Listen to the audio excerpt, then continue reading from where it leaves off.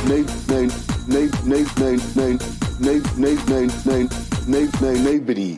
told me that what we were doing was, as you say, against the rule.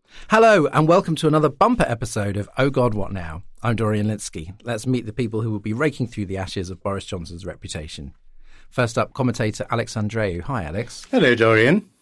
We will go very far from our shores to begin with. Russian troops are massing at the Ukrainian border. US Secretary of State Antony Blinken has flown to Europe for meetings with Ukraine and the EU before sitting down with the Russian Foreign Minister. And UK Defence Secretary Ben Wallace has sent anti-tank weapons to Ukraine and written a punchy critique of Putin's ethno-nationalism and NATO blaming. What do you think is the most likely outcome of all this kind of frantic diplomacy but also flexing? That depends on Putin. The situation is quite worrying because, you know, in classic game theory, it's not just about resources, it's about the level of commitment. And the problem at the moment is that, you know, Putin is throwing everything, physically, troops at the border. And the entire West has basically ruled out any kind of military intervention and are saying, you know, we'll do very harsh economic sanctions. So he's ripped the steering wheel of his car, as it were, and it all depends on whether he's doing it in order to extract some diplomatic compromises and to force the West to a situation where they basically promise not to make Ukraine a full member of NATO, things along those lines, or whether he's doing it because he intends to invade. And if he intends to invade, unless the West commits to a physical presence there, economic sanctions won't do diddly squat, I'm afraid. Ben Wallace's essay was quite good, wasn't it? Quality content from gov.uk. Yeah, I mean, like you said, it was punchy, but it's just words. And it's that was the problem when they annexed the Crimean Peninsula, is that, you know, by the time they had established their own government there, the West was still trying to discuss whether to do something. Yeah. The new German Chancellor Olaf Scholz has not confirmed that he would suspend the Nord Stream 2 gas pipeline from Russia to Germany if Russia attacked. Merkel was pretty bad over Russia. It was pretty sort of friendly/subservient. What do you think Scholz will? Do you think it's a Germany thing? I think it's a Germany thing. I think it's a Germany thing. I think saber rattling, for obvious historical reasons, is not Germany's style. The gas line is actually suspended at the moment since the middle of November because the energy regulator there said it could not continue its approval process until the company, which is registered in Switzerland, transfers its main assets and staffing budget to its German subsidiary. So they're essentially suspending it for admin reasons in order to avoid this out-and-out confrontation, which I don't think is bad. German Foreign Minister Annalena Baerbock was in Moscow yesterday meeting with her counterpart Sergei Lavrov, and she said, "We have no choice but to defend our common rules, even at a high, sometimes economic price." That seems to me quite a clear signal that Germany will not put up with a Ukrainian invasion. Minnie Rahman is from the Joint Council for the Welfare of Immigrants. Hi, Minnie. Hi, Dorian. Monday night was good. The House of Lords voted down 14 measures in the police crime sentencing and courts bill that we've been talking about for a while. Did you see that hammering coming? I mean, it was amazing. I wouldn't say that I was expecting that scale of success, especially because Labour's announcement that they would oppose the amendments did come quite late after the Lib Dems and the Greens. But I think this is really a massive credit to campaigners across the board. And for me, this is kind of where the magic lies when movements come together. You've had all kinds of actors for a long time calling for opposition on this bill. You had the Sarah Everard protests, which were perhaps the beginning of that cycle. And it's ended up with collaboration from civil rights groups and environmental groups. And I think when things align in that way, you have to expect that there will be some chain of reaction, or at least that's the theory. So, yeah, it was amazing, and I was pleasantly surprised. Dominic Raab has said the government will try again, as it does. But which measures can be reinstated by the Commons? Aren't some of the new public order offences dead now? for parliamentary reasons. Yeah. So the bit that Raab has interestingly come out fighting for, which has had a lot of coverage, was turning misogyny into a hate crime. And he said the Law Commission doesn't agree with that. And that was an amendment that was tabled by a crossbench peer. I think regardless of that, the problem with the government amendments is the way that they were added to the bill, which includes the public order offences. So because they introduced them after the bill had passed through the Commons, MPs weren't able to vote on them, which actually gave the Lords a little bit more power than usual. So the Lords were able to fully remove them from the bill, which means that the government can't put them back in during ping pong between the two houses. But what they could do, if they really wanted to, is put in a whole new bill and essentially start again with those amendments included from the beginning. But I think if they did that, that would bring a whole new dimension of opposition. So it's a kind of watch this space thing. I suppose they have to decide how much they want to invest in every single one of these measures. Yeah, absolutely. And I think it would be quite risky given how this has gone down in the first place. Our guest this week is the chief features writer for the Financial Times Weekend magazine and writes a weekly satirical column on politics on culture. He's also the author of How to Love Animals in a Human-Shaped World. Welcome, Henry Mance. Oh, thanks a lot. Lovely to be here. For coming in. The government's just announced the end of Plan B restrictions, including the mask mandate, COVID passports for large venues, and advice to work from home. You're not working from home. You're here in the studio. Do you think that that's a sort of solid policy supported by the science, or a kind of political, measure in a very difficult time for them? Because Scotland and Wales are also doing things like reopening nightclubs.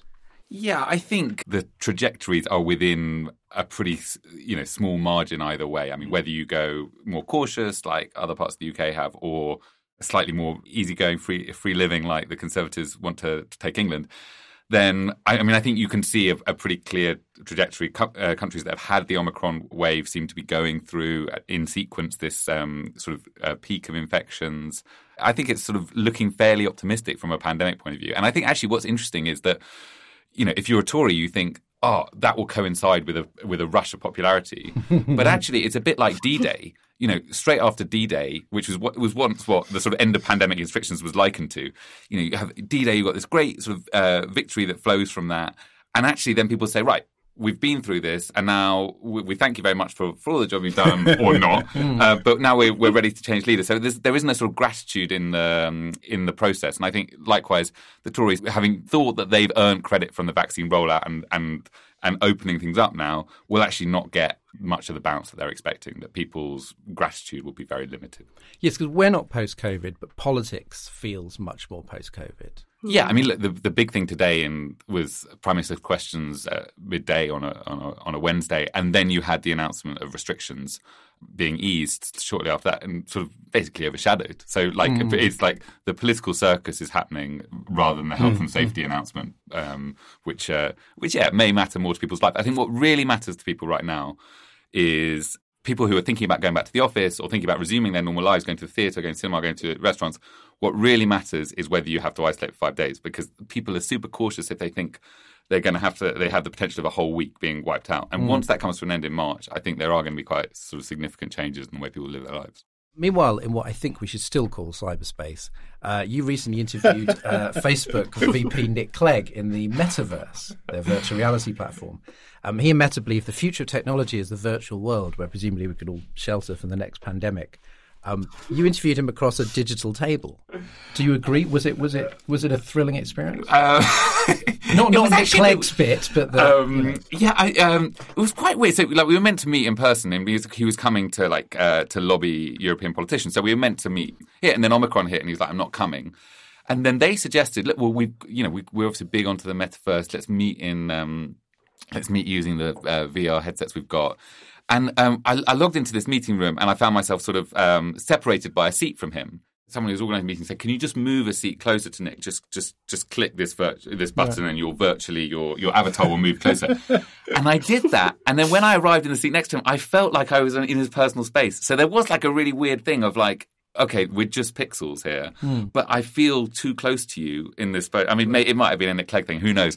But look, it's like watching like a really early version of the internet. It's pretty crap. But I think like there's obviously limitations with people staring at their phones all day. I mean, I'm sort of pretty skeptical of people like Meta, but I mean, something's going to happen there. The amount of money that Microsoft and Google, Facebook, and others are throwing into the metaverse, it's coming whether we like it or not. Could you potentially then in the future interview Nick Clegg in something like the sort of the Doctor Strange sequence in the latest Spider-Man movie, where it's just like things folding in on themselves, kind of whizzing through kind of like mad geometry? Like, why have when you've got the entire metaverse at your disposal, why have a table? Be quite distracting for the interview itself. If you're running from a universe that's caving into itself. Yes. It make it more exciting for you, but I feel it would make for a worse interview, is what I'm saying. Did you read that thing about the Danish journalist who went to a brothel? Is this a joke? No, did an interview with people, with customers, while having sex with one of them. And it was like, okay, that wins the Interview of the Year prize anyway. So, like, yeah, you've got to be more innovative these days. And I think maybe the metaverse gives you a platform. If you have to choose between the two, I would go for the metaverse. So the real limitation is, by the way... You thought sitting next to Clegg was bad. Yeah, there was one stage where I was trying to work out like abuse rules within the metaverse. So I said, could I just walk over and punch you? And then I realised that this was a kind of quite offensive thing to say to someone who's obviously suffered a bit of abuse. I feel the major limitation of all those headsets at the moment is that they can't pick up on facial expressions. So your hand movements they've got really well, and that's great for gaming and stuff. But facial expressions, you can't see when you say something whether someone actually is offended or amused or whatever. But that will come. They will put it in. They will build the sensors. They will do it, and yeah. Well, it's very exciting. I'm sure nothing can go wrong with this technology. This week on Carry On Up the Johnson, it's all happening. The Sue Gray report into Partygate is imminent. Full-blown backbench rebellion is wondering whether to force a vote of no confidence. And Bury South MP Christian Wakeford has defected to Labour. Is the PM a dead man walking? Plus, when in doubt, Tories attack the BBC. We discuss Nadine Dorris's latest culture war salvo and the broader debate about how to fund the Beeb in the age of streaming. And in the extra bit for Patreon backers, we're handing ourselves the reins for Auntie. If we were in charge, what would we change?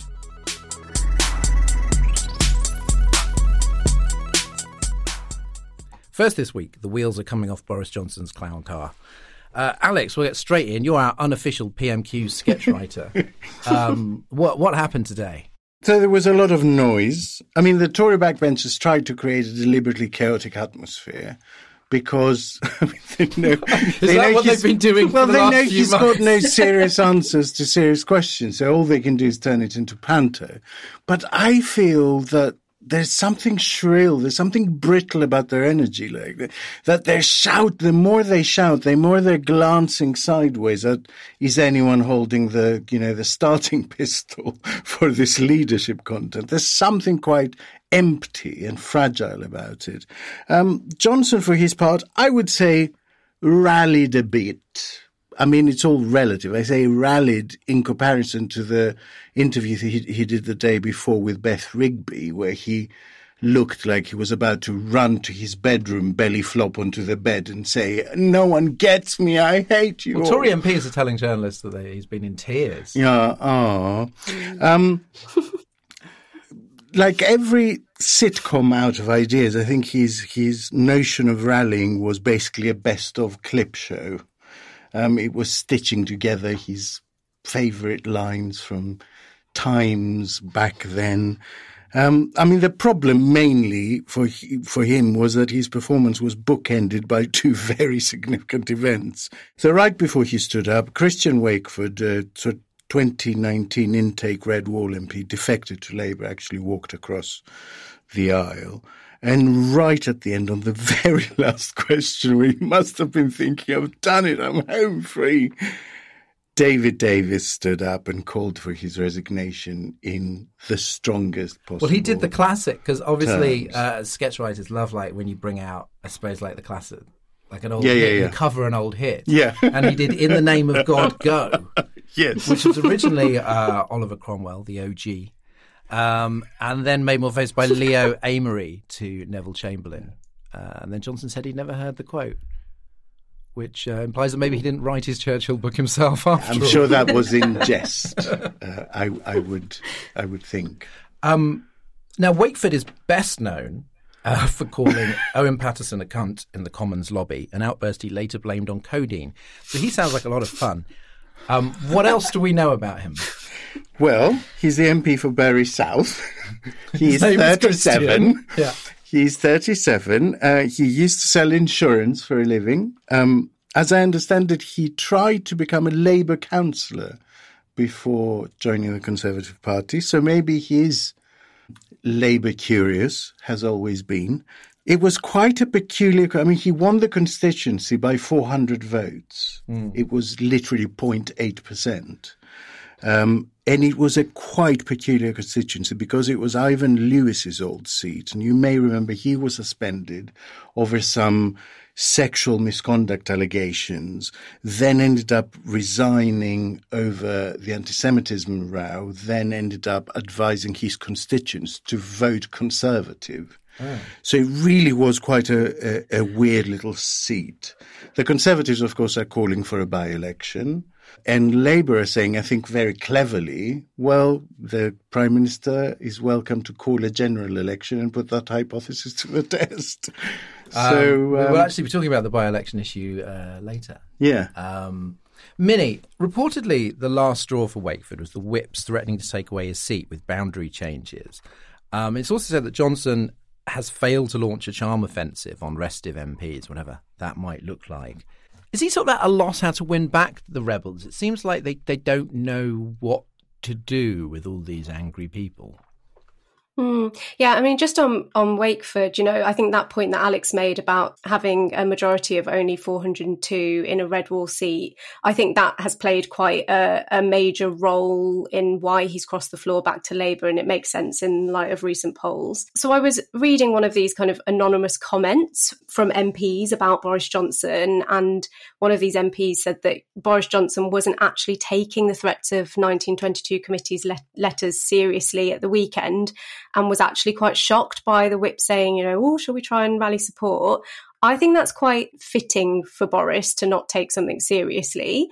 But at this point, the rebels are so diverse, it would actually take a kind of a House of Cards style Machiavellian genius to convince them all of them to continue to support him and to promise them things for doing that. You've got the Red Wall Tories who are worried about their constituents and how they feel about the next election. You've got the anti-lockdown people who are pissed off and just kind of using this as ammunition. And then you've got I like to call them the Tories with an occasional conscience group who know that Partygate was totally unacceptable behaviour.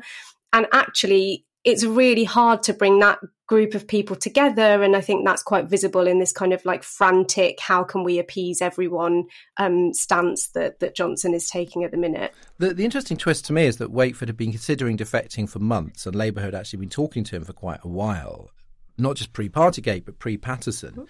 Do you think that this is to do with somebody, like they said, a Labour-curious MP with a very narrow majority, therefore a one-off? Or do you think this reveals a sort of depth of dissatisfaction that perhaps people didn't notice before these scandals? Yeah, I find it very hard to understand Tory MPs' decision-making processes. There's things that I would have been a dissident for long before this.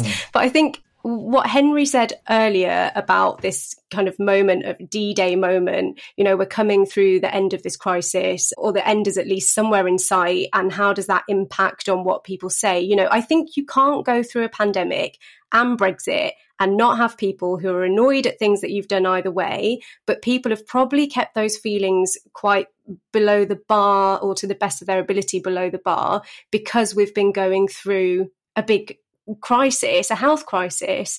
And I think now that we're sort of returning to normality and people are looking ahead at elections and the public mood is changing, MPs are probably going to start making more decisions that don't require the backing of a crisis PM. Henry, so we've got David Davis now. We're following the Scottish Tories' commemorative Brexit Toby Jug, Andrew Bridgen. And most importantly, it seems the 2019 intake, which we it's not the same as the Red Wall it's often associated with. once assumed to be sort of thirsty loyalists who owed their careers to Johnson. Now government sources are branding them feral, saying they basically weren't domesticated by physically being in the Commons during lockdown, so they just don't know. They're like shitting everywhere and they can't be controlled. It's so different to the assessment that was being made of this intake in December 2019. Like, what's going on with these guys? That is really interesting. I mean, I love these quotes because they're just like not helping. There was another one I saw, which is Martin Vickers asking, Tory MP, being asked why he wasn't putting in a letter, and he says, "Well, I'm going to wait for the Sue Gray report. Even a serial killer gets their day in court." And it's like, don't say that. It's the party leader. You're trying to help. So yeah, I think it's hard to know. It's up to quite a small number of people. But look, the electorate itself is very volatile at the moment, isn't it? People have, over the last few years, people will have voted for 2 or 3 parties in many cases. And I think MPs are not really averse to that themselves. I mean, of course you have people who go into politics who believe absolutely everything that one party does or are completely committed to that, like, I don't know, Alan Mack, just you see your loyalty as your ticket to the top. But there are others who would just sort of believe some things, believe others, could have gone either way. I mean, and there have always been. I mean, Rory Stewart, could have joined another party had the other party been in the ascendance when that was happening. And I think also, MPs are just so much more tied to their constituencies and the feedback they're getting than people who have been in that, than certainly people who were elected 40 years ago. But I think people like, if you think about Owen Paterson or something, they've had a relationship, they've sort of risen above it, they're sort of above the sort of day-to-day fray of what constituency feedback is. I wonder if you're a newer MP, you're much more exposed to that and much more dependent on it. Especially from that Red Wall, because, the straightest reading of that is that massive voter movement that we saw in the last election, where loads of seats went to the Conservatives. And they didn't go by a little. Those were big swings. And now you look at the polling and they've swung right back the other way. And you might just be one of those people that basically bought Johnson's shtick that, will be different now and will be a part of the people now. Well, it does make you think, this maybe reflects what the voters are thinking, because there was this idea, this is a sort of permanent or at least a long-term shift. Yeah. But if the MPs that owe their seats to Johnson are sort of doubly furious and maybe feeling, rather than gratitude, just a sense of betrayal, like, oh, you've landed me in it, then it does make you think that the theory that a lot of all these Labour voters going Tory, and once you go blue, you never go back, kind of thing, might not hold up. And actually, a lot of people might feel like they've been conned. Yeah, and nobody likes to feel they've been conned. I can't remember who said it. It was an American sort of political theorist that was talking about the Obama selection, and they were saying that the measure of converting a voter is to get them to vote for you in 2 general elections in a row, that it's only then that you can consider them a sort of Republican voter or a Democrat voter, because once might just be I've had it with you, I'm going to kick you. Henry, apart from Michael Fabricant and his amazing hair, who is on Johnson's side? Like, who do you see defending him, not in a kind of dutiful, like, I'm preparing my leadership campaign way, but in a sort of genuinely like, come on, guys, this guy's great. Nadine Dorries. She loves him, doesn't she? She really does love him. And also the other person that I see often there is Zach Goldsmith. And like there I do feel a bit torn, because Zach Goldsmith, throw tomatoes at him for quite a lot of stuff. But like he has an environmental argument there, which is, whoever comes in is not going to be as committed to the green agenda as Boris. You may think getting Boris out is a way of then getting a pro-green government in, i.e. Labour-led. But you're going to have a year or so where it's Rishi Sunak or Liz Truss saying, a bit expensive that, why don't we reduce fuel duty or whatever we do, or build a couple of airports or whatever it might be. So yeah, I think he's really committed. But these are people who were brought back into the fold really by Boris. And I think, if you're a 2019 intake, you don't see, you might think you owe your seat to Boris Johnson, but you don't feel that he's going to decide of your political career. I think that is really interesting that and this whole thing about them being domesticated by the older MPs. I mean, the older MPs rebelled against Cameron, rebelled against May, And so now they think they're in a position to tell the younger ones, don't rebel against Johnson. It's not how we do things around here. I mean, it's ludicrous. It doesn't make any sense. Half the time with Fabricants on TV, I think they're trailing the new Fraggle Rock, to be entirely honest. He's a wonderful character. Brings joy to the nation. Uh-huh. Now, it seems almost like it's kind of weird. This would have been like our top story, the sort of party allegations that since last week's episode, more have come out. It really is just an endless Woodstock. Most damagingly, the one on the eve of Prince Philip's funeral. Yeah. Dominic Cummings insists that Johnson knew about the drinks in May 2020, which of course he says he did not, and was actually warned not to let them go ahead. And he's going to be speaking to Sue Gray. Meanwhile, Dominic Raab on Sky News accidentally admitted that a party took place. Poor old Dom. Every Dominic Raab interview is a trial. I repeat my assessment of Dominic Raab. He's always like Sam in Quantum Leap, when he's just jumped into a new body and he's trying to work out, who am I, where am I, and how should I answer? And I don't think this is. I would not bring this up if I thought it was an actual speech impediment. But he has a painful kind of. And it's not. It doesn't seem. It's not like a stammer. It's just like it's literally a playing like, for time thing. It's just like literally every fucking syllable is like a high wire act, and it goes. I don't know where the sentence is going. I don't know what I believe. I don't know what I'm about to accidentally admit. Maybe a party. I just don't know why they still let him go out and do this stuff. He just makes so many mistakes. I don't think they have much. much. A flop sweat. His voice is sweating. They ain't got that much choice at the moment, do they? In terms of senior cabinet people going out there to defend the PM. So is he banking on? Because he said lying to Parliament. He agreed that lying to Parliament was a resignation offence. So is he banking on good news? I mean, are the government sort of? Do they know something about Sue Gray's report that we don't?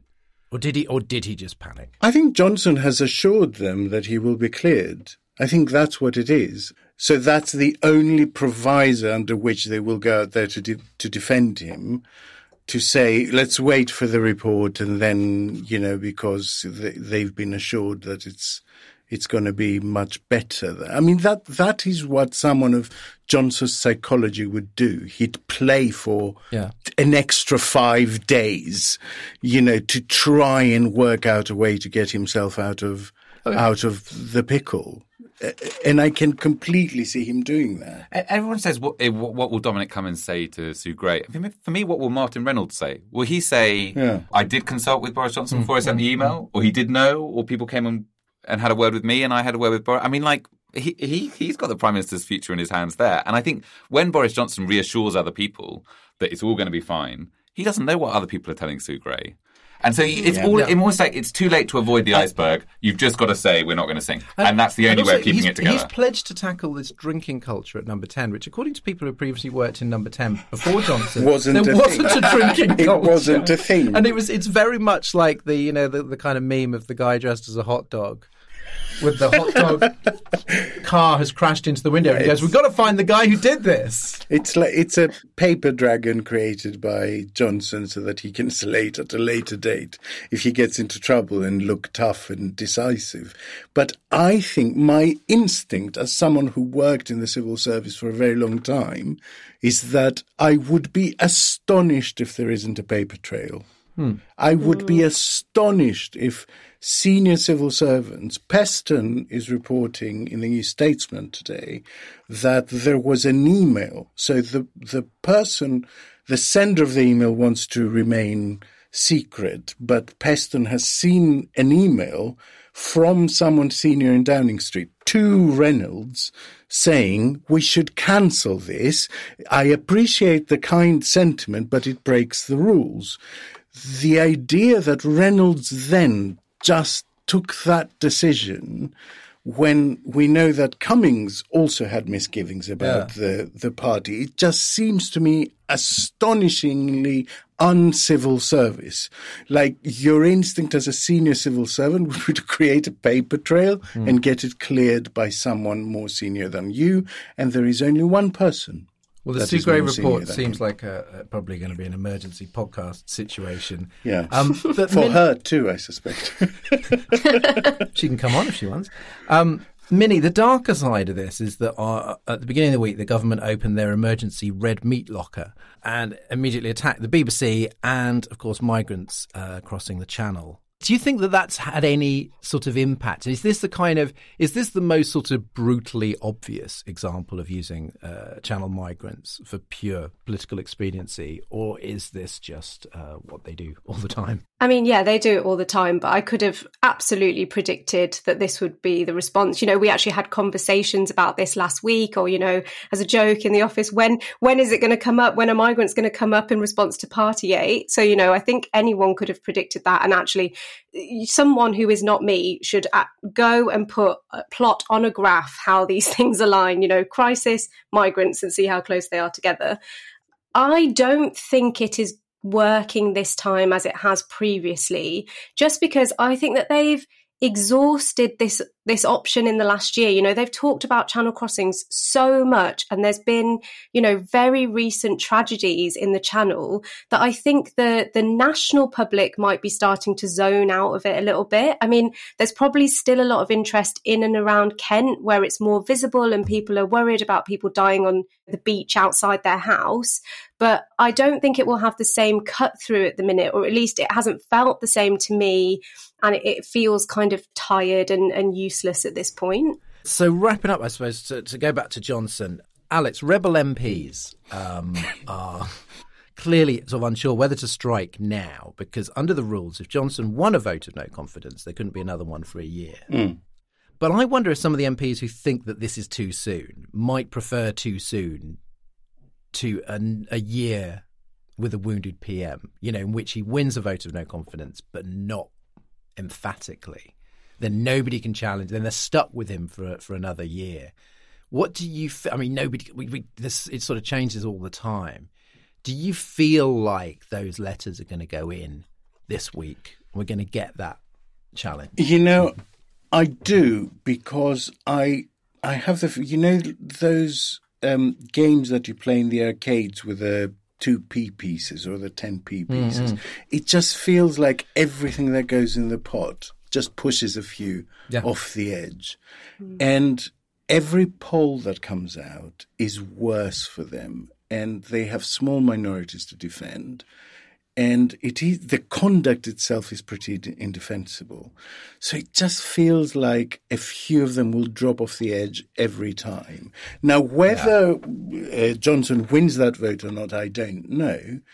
I will point out that, you know, Thatcher went at a time when she was supposed to be adored by the parliamentary party, bar a few exceptions, and the membership. So if she didn't survive this kind of challenge, I don't know how someone who, by all accounts, has zero allies in Parliament. I mean, he has people who really love him, like Nadine Dorries, genuinely love him, but he doesn't have people who are his allies politically, who see him as someone who represents their wing of the party, their way of thinking. And it's very, very difficult to see a situation where he survives it.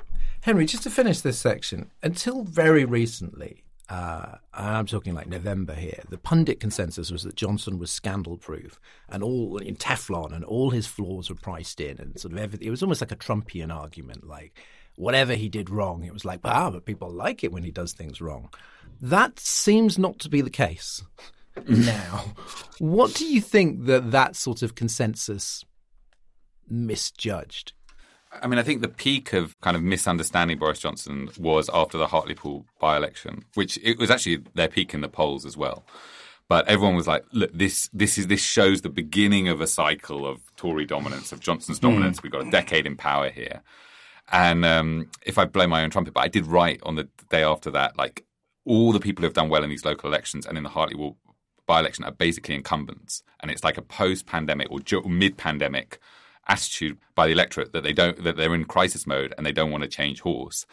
And the other thing that's obviously changed is that we've gone from scandals which are quite difficult to understand or quite abstract. Like PPE procurement is the one. Yeah, certainly. I don't think we've heard the laughter of that. But yeah, that's all. And I think also people felt that the opposition were talking down to them. They were saying the government has made some mistakes in the pandemic, and we would have been far cleverer. And they were playing, I told you so. And Keir Starmer had that problem at PMQs where he sounded like your boss telling you were a bit crap at your job, and he would have done it much better if he just didn't delegate anything to you. And I don't think that was a great look. Whereas now everybody can say, I didn't have a party, and so the scandal's that much easier. The pundit consensus was to look back on what had happened and to think that would inevitably go forward, and instead of realising that actually globally incumbents were doing pretty well in that moment. It is an amazing thing, given that we are living, as we could say, in really chaotic, unprecedented times. The pundit mistake that keeps happening over and over again is to look at whatever is happening now and think and just predict that's going to continue. Well, the other thing is real wages, and it's like where people feel it in the pocket. Like in 2017.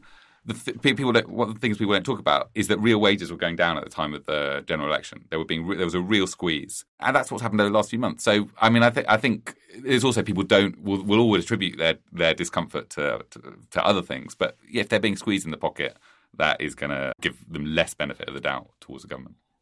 Well, our But Your Emails this week is kind of a little coda to the main topic. This week, Greg asks, hot from Christian Wakeford defecting from Tory to Labour and anticipating a change of Prime Minister, should MPs who change parties face a by-election? And should a PM who's put into office by the membership, not the voters, be required to face a general election? Yeah, I mean, I think this is such an interesting question. So thank you to Greg. And it actually, I went back and forth on it a couple of times.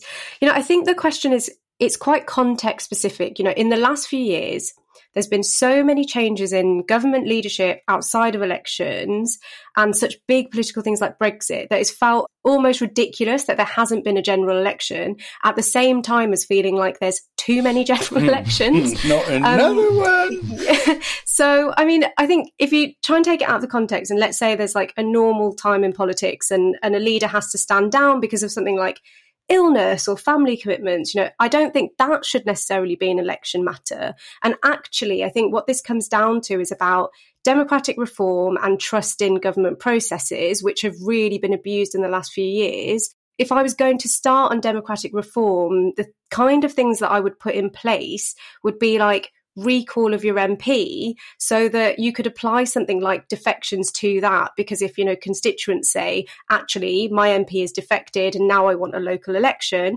then fair enough, they could do that and then move on to kind of electoral reform in general. So I kind of had to take it out of the picture that we're currently in and think about what the big things are that are needed. I'm inclined to say no. I mean, it's probably quite a bit of money involved and you get really low turnout. And also, one MP doesn't really matter very much. I mean, like in the scheme of things, they're still going to represent you on the constituency issues that they represented you before, but it's not like they've got a swing vote in Parliament to decide which way things go. They just, and actually, I think the history of most of these people is that they set fire to their career when they change parties. What about the PM, though? What about a PM who changes midway? Oh, what? So as in like Major Johnson? Yeah. Actually, you know what? The history of that is really interesting as well. I remember when Theresa May was in power and everyone was saying she's not going to have a general election for 4 years or whatever. I went back and I looked at the history of when there'd been a change in power. And actually, prime ministers generally don't last very long without a general election. And so I think, in a way, it just doesn't seem the biggest problem in the system. Yeah. I suppose I agree on by-elections. I mean, I suppose just to look at the rules, it's like it's the individual who gets elected, technically. Now, actually, of course, it's really the party that gets elected. And as we've seen, a lot of the time when those kind of Tory exiles stood, even really popular people like Dominic Grieve, whatever, they got hammered by the Tories. So people do vote for the party, but kind of technically you vote for the individual. And I'm fine with that. And as Henry points out, there's this allegation of careerism. Do you remember when all those people formed TIG and then Change UK? And it was like they're careerists. And like all of them finished their political careers and were more likely than not to do so. Yeah. And so I don't quite see this sort of idea of just like that this is that defecting or leaving your party to go independent is some kind of like cynical, self-interested move. Often it just seems like we're going to have a load of people really angry with you. You possibly lose your seat in the next election. I don't really see a kind of a particularly ethical or democratic argument for why you would have to have a by-election. I My first instinct was to say, yes, there should be a by-election or a general election if there's a change of PM. But then, actually, in truth, I think the party system and the whipping system is actually a corruption of the separation of powers. And we shouldn't be doing anything that encourages the idea that you elect a party and you elect a prime minister. Yeah. We shouldn't be encouraging that. We should be encouraging people to think the opposite way, that to look into the individual they're casting their vote for rather than the rosette. And so I think that's the more mature democratic option. I agree.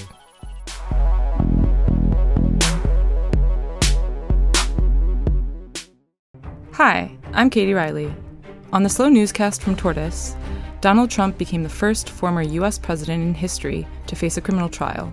The defendant repeatedly made false statements on New York business records. This is not a trial. This is not an act of criminality. We cannot and will not normalize serious criminal conduct. This is the story of his first week in court, told through the transcripts. Listen now to the Slow Newscast wherever you get your podcasts.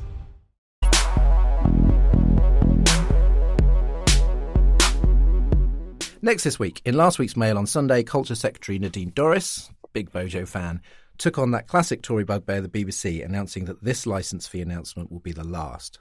The fee has been frozen for the next 2 years, and a future funding model is TBC.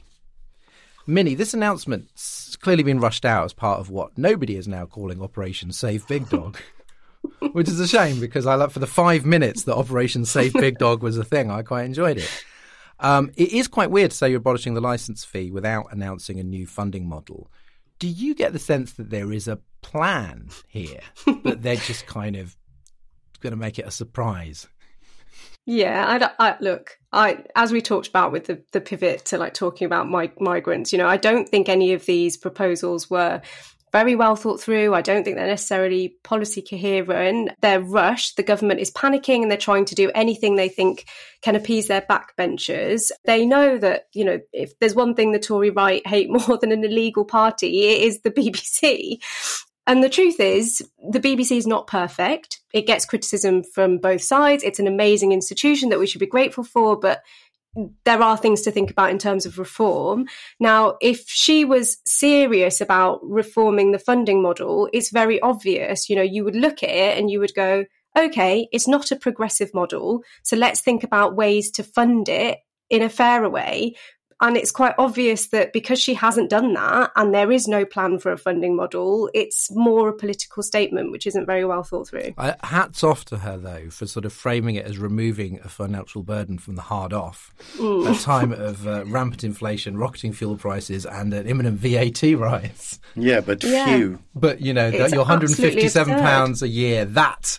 It's not going to go up to 162. That's you can use the £6 you've saved there to pay 0.1% of your fuel bill. Yeah. Alex, the licence fee is being squeezed, I think, from two directions. You've got the older people who many of you don't want to pay, younger people that say they don't need it because they're not, they're not using the services or they don't have a television.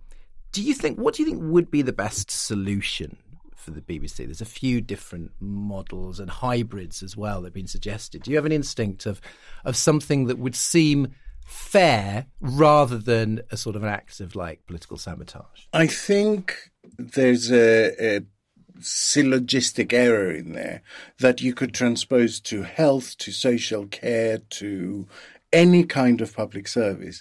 I think we always ask, what can we afford? The first question should be, do we want this? Does it perform a useful function? The next question should be, what do we want it to do? The question after that should be, how much will that cost? And it's the very last question on that thread that is, how do we raise that money? And I think this is quite an important point in our public debate, actually. A country with its own tax-raising powers and its own fiat can afford anything, actually, hypothetically. The question should always be, what do we expect the state to do with us? What is the state better at doing en masse, more efficient at doing? And how do we fund that? Rather than starting from this notion that we have a limited pot of money and it's in my gift as the state to say, here, you take 1% and you take 3%. I don't think that's the right way of going about any of So you're this. just saying directly state-funded? Look, there are many models. I mean, in Greece, you pay for the state broadcaster on your electricity bill. There's like a small levy on your utility bill. In France, you pay for it by ring-fest direct taxation, as I think you do in Germany. Every country has a public broadcaster, actually. It's a silly debate. It's a silly confected debate, but I think it does hide a real issue, which is, how do we think of public services? Do we think as a limited pot of money that we throw scraps to this thing that's nice and that thing that's nice? Or do we want to reimagine what we want the state to do for us because it does it better and cheaper and in a more neutral way, and it doesn't try to squeeze profit out of us? What makes sense for the state to do, and how much will that cost? The rest is actually follows quite simply. Henry, supporters of the BBC tend to sort of catastrophize the end of the licence fee. Can you see a way in which, I mean, this has been suggested, sort of, it's subscription, but also sort of government grant to sort of fund these really important services that maybe people are not going to, pay for, and it would, it's got such a strong brand, it would be able to sort of monetize things that at the moment that it can't. Could you see a kind of rosier post-license fee scenario? I want to be really, sort of optimistic about this, or sort of innovative. I mean, I don't think so. I mean, I think one of the problems with subscription, if you're going to have free-to-air, it just costs hundreds of millions of pounds to implement a system whereby you can exclude people from watching it. I mean, I think the attacks on the BBC are incoherent. I think, on the one hand, they want it to be a real national patriotic broadcaster to play the national anthem. On the other hand, they want it to be like Netflix. They want it to be less political, but they politicize it by, insisting that there are lots of Tories at the top of it. So, no, I'm not. I mean, I do think the one thing that the BBC needs to do at the moment, if you look at the figures about how much, on average, an average person in the UK, how much TV they watch, it's incredible. Hours and hours. And that's because there are some people who watch it all day. And that's how the linear model is set up. And I think the future of the BBC is to serve those people, those older people, a bit less, and to focus on producing really high quality streamed content, and to be streaming first and not to be like linear channels first. I think ultimately squeezing the budget is not the way to go. I remember when the left hated Nick Robinson from the Today programme for being a former Tory activist. And now the right hate him after being a lefty who's always giving the government a hard time.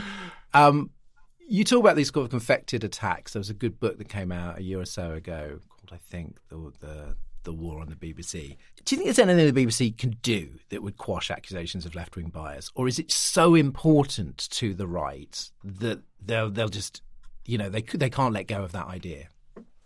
It's a really good question. I personally think it's just become an article of faith, a bit like believing whatever other institution is weighted against you. And it's sort of it's particularly powerful at a time when you have this education split in the electorate that fears that, and so you feel that these well-educated people in the BBC are all sort of smugly sitting in North London drinking, oat cappuccinos, and like they're not your people. But I think that doesn't reflect the breadth of BBC content. I mean, okay, so there are programs when I tune on to the BBC, like Frankie Boyle's A New World Order, which I find absolutely hilarious.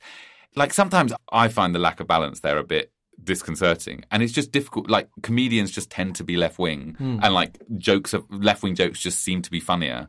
I mean, could they scrap programs like that? But then like Antiques Roadshow is kind of like an inherently traditional program where you have sort of colonial artifacts displayed as like part of Britain's national history. So I kind of feel like you just have to take the rough with the smooth. They mention any kind of royal coverage, which is like an orgy of sort of nationalism. Yeah. But could they not balance out Antique Roadshow with Antiques Woke Show, where the hosts are constantly telling people that their grandparents were racist? Well, you bring your grandparent along, it's like, that is only worth £1. That grandfather, he's seriously racist. You bring in some artifacts and you go, my grandfather brought this back when he was serving overseas, and they just go, it's fucking racist trash, and then they confiscate it. It's just a way of evening things out. That's how Can I be the host of that show? But I just on Nadine Dorries, who today I saw a clip of her saying that she was amazed that young people watch programs on YouTube. It's like, this is seriously the person deciding the future of BBC. Yeah. But like John Whittingdale, who's who I think is instinctively on the right of the Tory party. Mm-hmm. I mean, he says that the licence fee is still the best thing out there. And I think anyone who looks at the question seriously enough just doesn't believe half the crap. I mean, the newspapers have got a vested interest in bashing the BBC. It's sort of an exhausting debate because I don't think there are any interesting answers to it. It's just, the status quo is pretty much where things should be. You need to change a few things. Alex, do you think it gives Labour a good line here, sort of, save the BBC? I think it does, because everyone has complaints about bits of the BBC and everyone wants the BBC to reform in some way.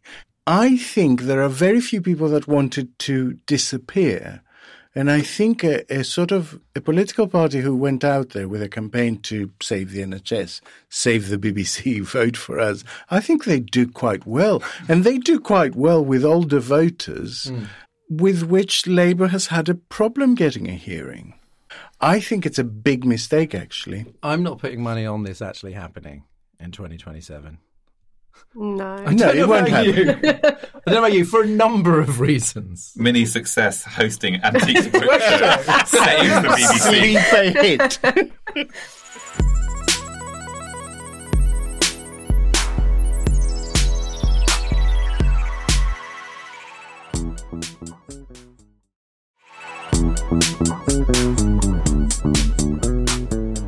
It's almost the end of the show, so it's time to take a quick look at stories that we think aren't getting the attention they deserve in Under the Radar. Minnie, what's your Under the Radar story?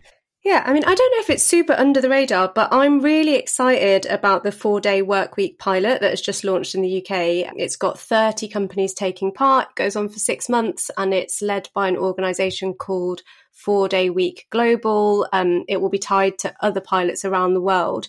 But I think this will be one of the biggest positive changes that can be tied to the pandemic. I don't think we'd be anywhere near this pilot if the pandemic hadn't happened. And I'm really hopeful that the results will be, everyone who can should be on a 4-day work week. Yeah, fantastic. Alex? So Byline Times have put together a long read as part of a collection, and I would encourage you all to go and look it up, about the sort of horrific point at which the hostile environment for migrants meets the hostility that there is and has existed for a long time against homeless and destitute people. And they're looking at stories of basically EU migrants who reach out to a charity or to a state organization for help because they're down on their luck, and they end up sort of being rounded up and deported. As obviously an EU migrant that has been homeless at some point in the past, I have a very personal stake in this. People's lives are not linear. You might be down on your luck after 4 decades of paying tax, or you might be down on your luck very temporarily and then end up, with a big company that employs loads of people 5 years later. We are citizens of this country and we deserve the same help and support as everyone else. So several charities are mentioned there, and I would urge everyone to support them. I'm going to go for this little story that the Treasury has written off £4.3 billion of the £5.8 billion that was stolen from its emergency COVID schemes, including furlough, the self-employed income support programme, and Eat Out to Help Out. It expects to get only a quarter of that back. But that is out of a total of £81.2 billion they paid out overall. Yeah, I mean, we can afford the BBC, I'm tempted to say. If we can give Dido Harding $37 billion for literally nothing, we can afford the BBC. You see, I'm actually ambivalent about this because I feel like if you are paying out £80 billion to all these schemes to basically stop people's business going under and stop people from kind of, economic catastrophe, if this is the percentage of that just goes to like frauds, I don't know whether it's like, it's obviously a lot of money. Don't get me wrong, but I just wonder whether when you're doing this sort of stuff in haste on such a large scale, whether you can ever kind of get to the point where there's basically no fraud or minimum fraud or all the fraud that you get back. So it's sort of a weird one because it feels scandalous that the judge is just like, oh, well, I guess we're never getting that back. 5% is not a small percentage, of all the funds. I think that's reflected. There's a lot in America as well. But if those were the figures on any kind of welfare benefit, you would have every fucking newspaper jumping up and down. Yeah, it's the hypocrisy, isn't it? It's just, fine. If they can write that off, they can write off other things too that they probably should have and haven't. Well, we go back to the sort of the magic money tree, which didn't exist and then did exist and then doesn't exist again and just basically pops up only when required by the Conservative Party. That's why it's magic. That's why it's magic. I mean, that's the clues in the name. I didn't realise that was why it was magic. I see. It's just you have to give it a special Tory call and then it pops up. Henry, what about you? Yeah, I'm slightly struggling on this, but two things caught my eye this week. One was the sort of slightly sad, I'm sorry, they're a bit offbeat, but one was the slightly sad plight of puffins in the North Sea, which seem to be doing badly for reasons we don't really understand. And so I always think of just these iconic things that I see on my books all the time. I'd be very sad if they disappeared. And the other was a New Yorker article about the thawing of Siberia's permafrost. When I was speaking to someone about this a few years ago, they were trying to explain it in scientific terms, and then they just went, "We're so fucked." And I just felt like the sort of the release of greenhouse gases, which is in the soil in Russia, is something that we haven't really reckoned with. So I kind of, if people are interested in that, then that's it. Sometimes I feel less bleak after I read these articles because at least you know what you're facing up to. It's like George Orwell saying, down and out in Paris and London. Where you all your life you fear going to the dogs, and once you're there, it's sort of a slight relief. Anyway, this is good. This might cheer up Boris Johnson. I was scared my career was going to end in failure and disgrace, and now it is. I have no fear. It's quite funny, because he'll go through the Operation Red Meat phase, but then when it's really over, Theresa May in her last months did a net zero target and all this. And then he will do the stuff that he really wants to be remembered for. And so there will be this sort of, there might be a slightly softer phase of him in the next couple of months. There won't. There won't. I don't know. I'm intrigued by this article, the green case for Boris Johnson. No, I'm sorry. Don't get the wrong idea here. See you at the nearest coal mine. And that's the show. Thank you to Minnie. Thanks, everyone. Alex. Thank you. And our guest, Henry Mance. Thanks so much for having me.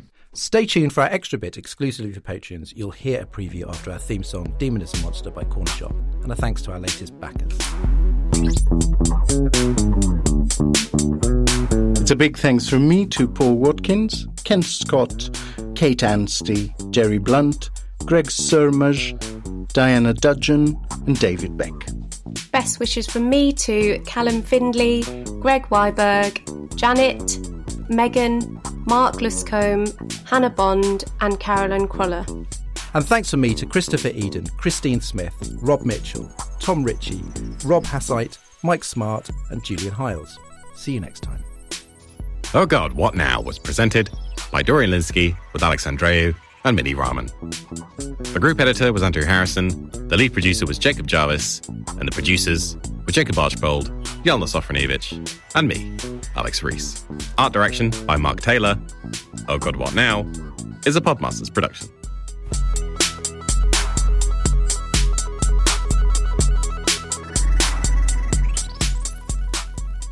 On the extra bit for Patreon backers this week, the next in an ongoing series where we give ourselves unreasonable amounts of power without responsibility. If we woke up as the Director General of the BBC, which parts of the corporation would we change, introduce or scrap entirely? Who will be our first Director General? Alex? To be honest, I would actually scrap all the things that are really popular and do really well, because I think that's actually where content is duplicated. I don't think there's any reason at all for BBC One to exist or Radio One. I think the media landscape is crowded with channels that do that kind of context. But they put adverts in, mate. Have you seen adverts? Yeah. Well, not. Have you heard radio adverts? Not when you're streaming. Yeah. No, but seriously, are so bad. Look, it's a serious point. Its value is in the stuff that commercially wouldn't be viable for anyone else to do. And so I don't get the point. I think Netflix is perfectly capable of doing the next Vicar of Dibley, and Sky's perfectly capable of doing Mrs. Brown Boys. I really don't get why I should be paying for Strictly Come Dancing. That's the bit of it that I don't get, even though it's hugely popular, because I don't think it's uniquely the purview of a national broadcaster. I think news is. That was a trailer for the bonus bit in this week's podcast. If you'd like a little bit more Oh God What Now every week, without ads and a day early, then sign up to back us on Patreon for as little as £2 a month. You'll also get our new weekly minicast, Oh God What Else, out every Monday morning, exclusive to backers. Your support really does help us keep going. Thanks for listening, and see you next week.